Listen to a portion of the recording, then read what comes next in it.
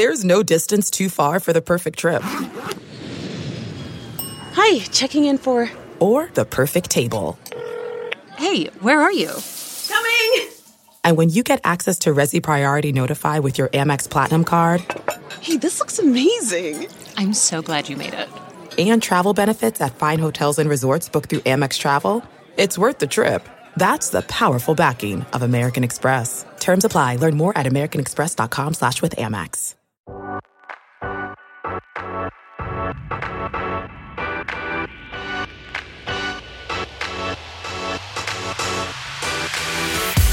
There was a lot in there. Hopefully you enjoyed that first pod.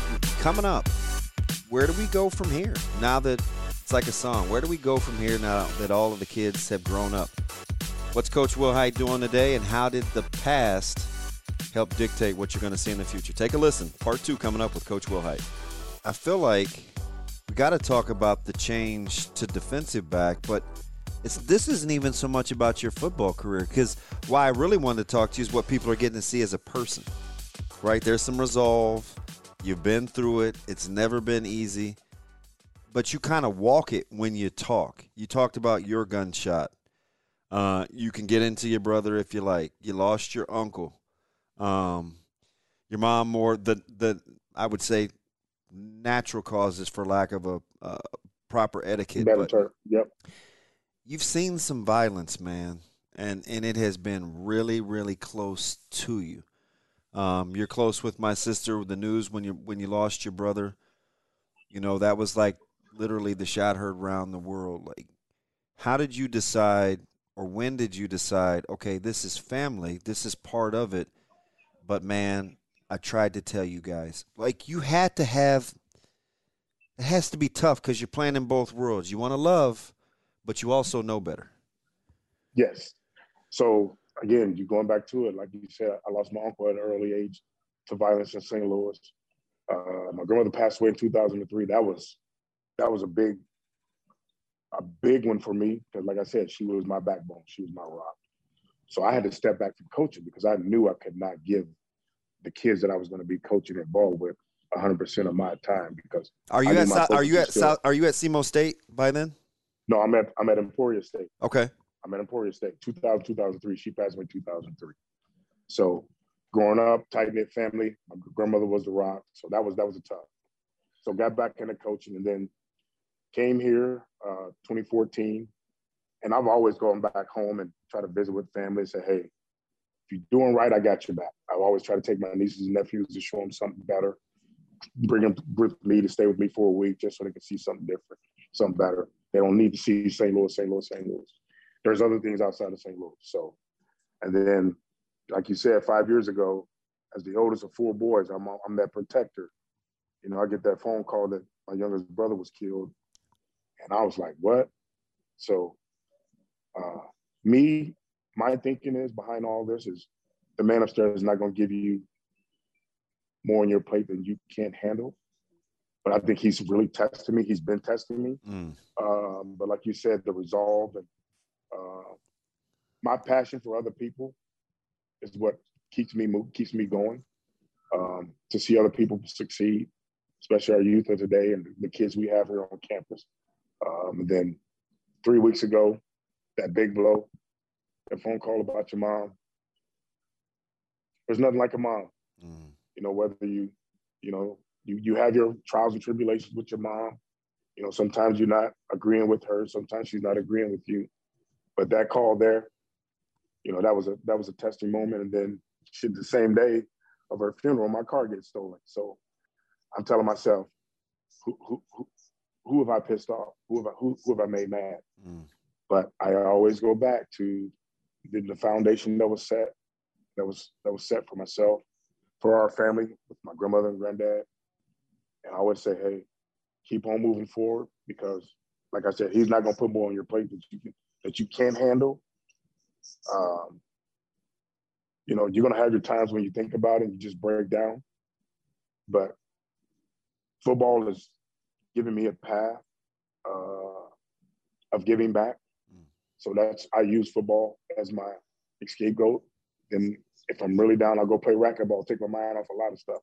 kick somebody's butt on the racquetball court. But as you know and I know, losing a parent is difficult, especially when you're close.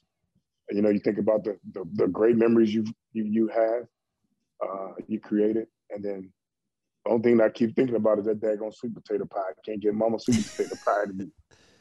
Let me ask you something, man. Just because I'm curious, and maybe, you know, whomever else is going to listen can glean something from this. I lost my brother 2 years ago, really unexpectedly on a wellness check. Hadn't heard from him for a couple of days, and I remember I was the one that had the key to the house that ended up finding him.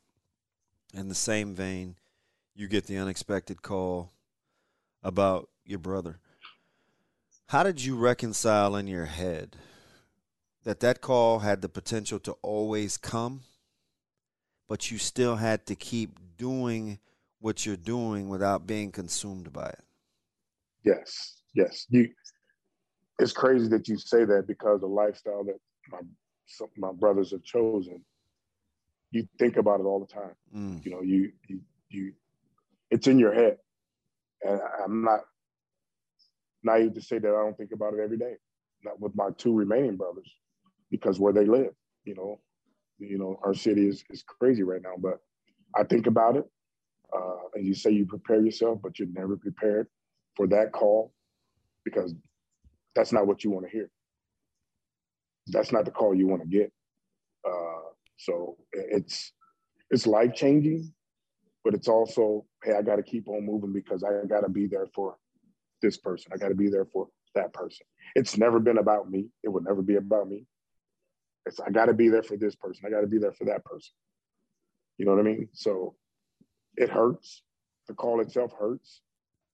It's not a moment go by where I don't think about them, or I don't think about my mom. But they always say, you're the strong one. You're the strong one. Everybody lean on me. And I always say, lean on me. I got you. So I remember the first couple times that I met you, arguably probably in the top 10 in terms of competitive people I've ever been around. Doesn't really matter whether we were on the basketball court or the practice field or whatever. Just I used to think it was mean-spirited. Like, man, it's not.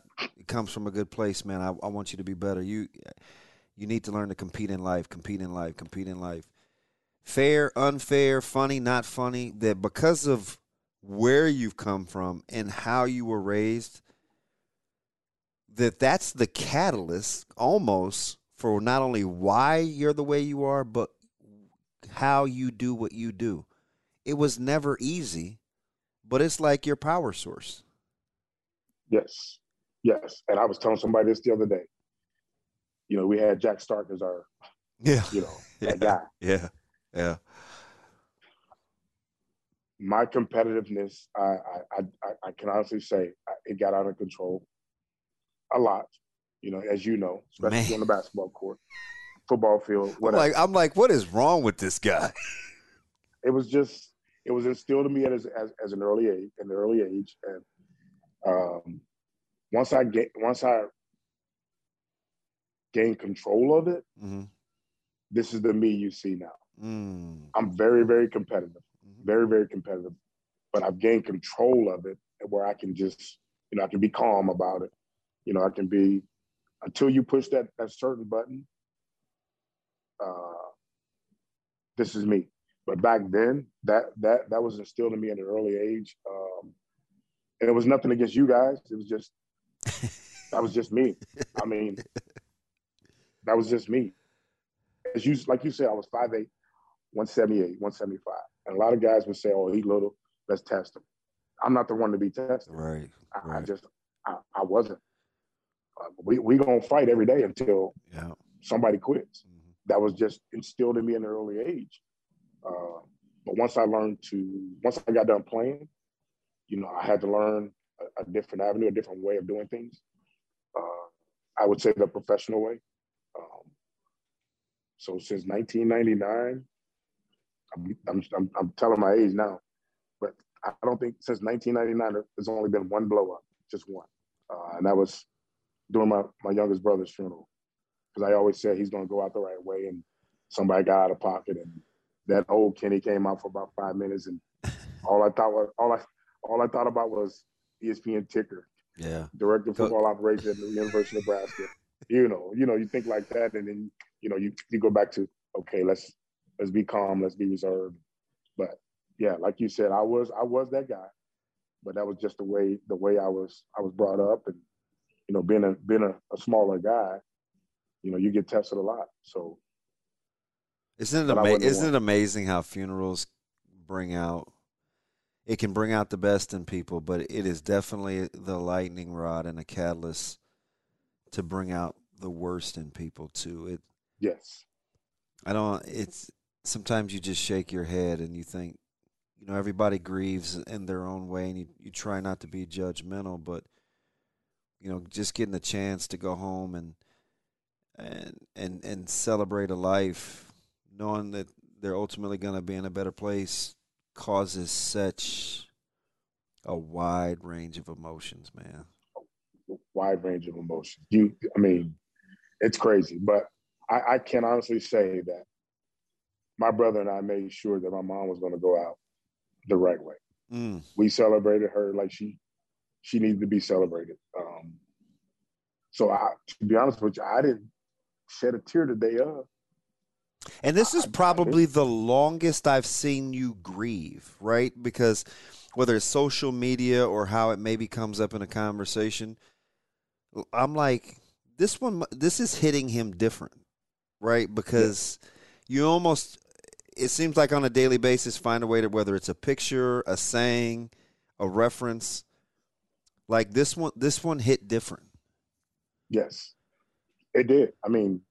Before, we tried to prepare ourselves 3 weeks ago, but when it happened, I let it all out then. And then the day of, I was just so, I can't, I'm the oldest. So all my brothers are bigger than me, they're wider than me, taller than me. But I wanted to be there to hold my little big brother up because, as you know and I know, I'm the oldest. So what's the age difference? There are a lot of 2 years. Oh, that's it. 2 So years. you're like me and my sister. Yes, 2 years. So I wanted to be there for him, and then especially for her grandkids, my nieces, my nephews. I just wanted to be strong. Now, when it was over and I'm driving back to Lincoln, I had my moments. I still have my moments. Give me about 4 or 5 more minutes, if you will. How did this manifest itself? Because I think in this circles, especially across the state of Nebraska and in the region, widely regarded as being really, really good at your job. It's kind of the liaison between high school kids and what's going to happen at the university. And even maybe more importantly, being the guy that young men can go to once they're on campus. I think that's really the underappreciated part of your role, but I see it just knowing so many guys that are down there that trust in you. Did you ever think this is where you'd land as opposed to actually coaching, which is a part of being a life coach, but now you got to show all facets now. Yeah. Did I ever think I'd be here at the University of Nebraska? No. I love the on-the-field part of coaching. The competitiveness, that was my competitive side. But now I get to build relationships and touch these men outside of football. Not that I didn't want to do it while I was on the field. But like you said, when they're on campus, I can spend more time with them. I can spend more time with the parents. I can sell our university, and I can get to know them. They can get to know me. And I've always been one to shoot people straight. I'm never going to sugarcoat it. So I think that's a good asset that I have. So that they'll come to me with that. But everything that I've been through, everything that I've gone through, has prepared me for this role. So I want to give back, and I just want to let kids and their parents know that there's things outside of football. There's life. There's a ways of doing things. There's a ways of treating people. You treat people with kindness. I always try to put smile on other people's faces. I always try to make sure lift up everybody. So whether it be in a joking way or just period. But I love my role. Do I miss the coaching part of it? Yes. But I can honestly say that this role here has really made me who I am. How much do you think all the different experiences you've been, whether it's at a predominantly white high school, whether it's in a predominantly all-black neighborhood, whether it's being around affluent folks and making money in the CFL and the NFL, however that works, dealing what you've done with your family, has made you such a valuable commodity to the university? Because student athletes come in all facets, all walks of life, all shapes and sizes. But your library, man, your books, you got a lot of range. Yes. That old Dewey Decimal System, man, you got a lot of range. Yes. So it's crazy you say that. Whenever I see a student athlete walk by me, even if it's not a football player, I want to say hi to them, make sure they're smiling. If I see a student athlete walking past me with his head down, he or she with their head down, hey, hold your head up high. Mm-hmm. Look forward when you walk. Smile. Put a smile on your face. Are you still messing with people about their handshakes, or how? Like, does it have to be? Yeah. It's got to be firm, man. You can't shake people's hands with a limp hand, man. It's got to be a firm handshake. But even with other people, faculty members, I always try to make sure I speak to them, make sure they're smiling. We're blessed to be inside this building. It's a blessing every day to come here.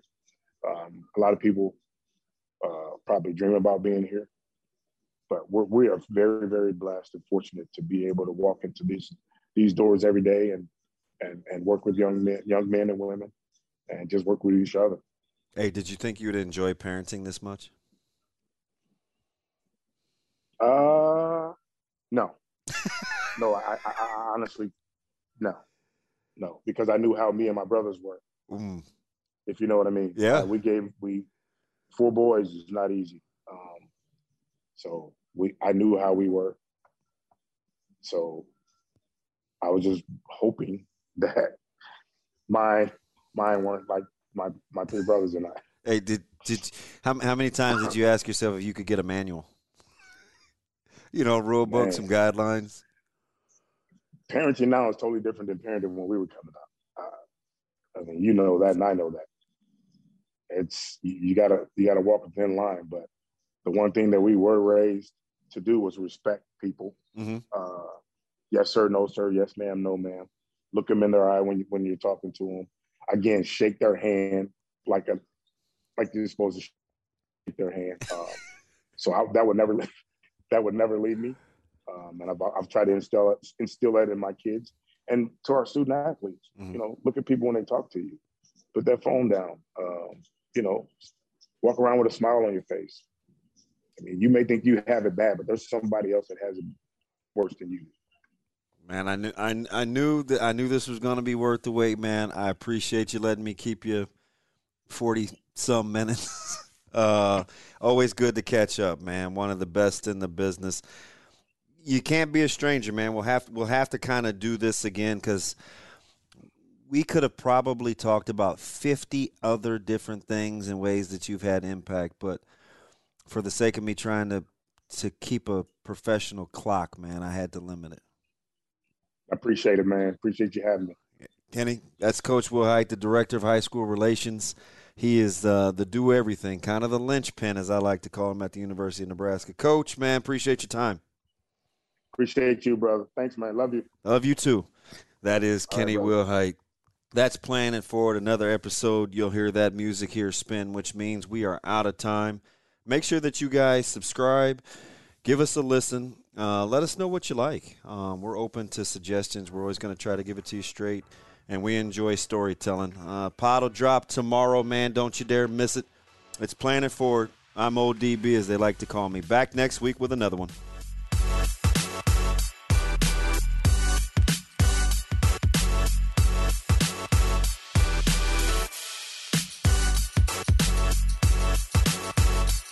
A Huda Media Production.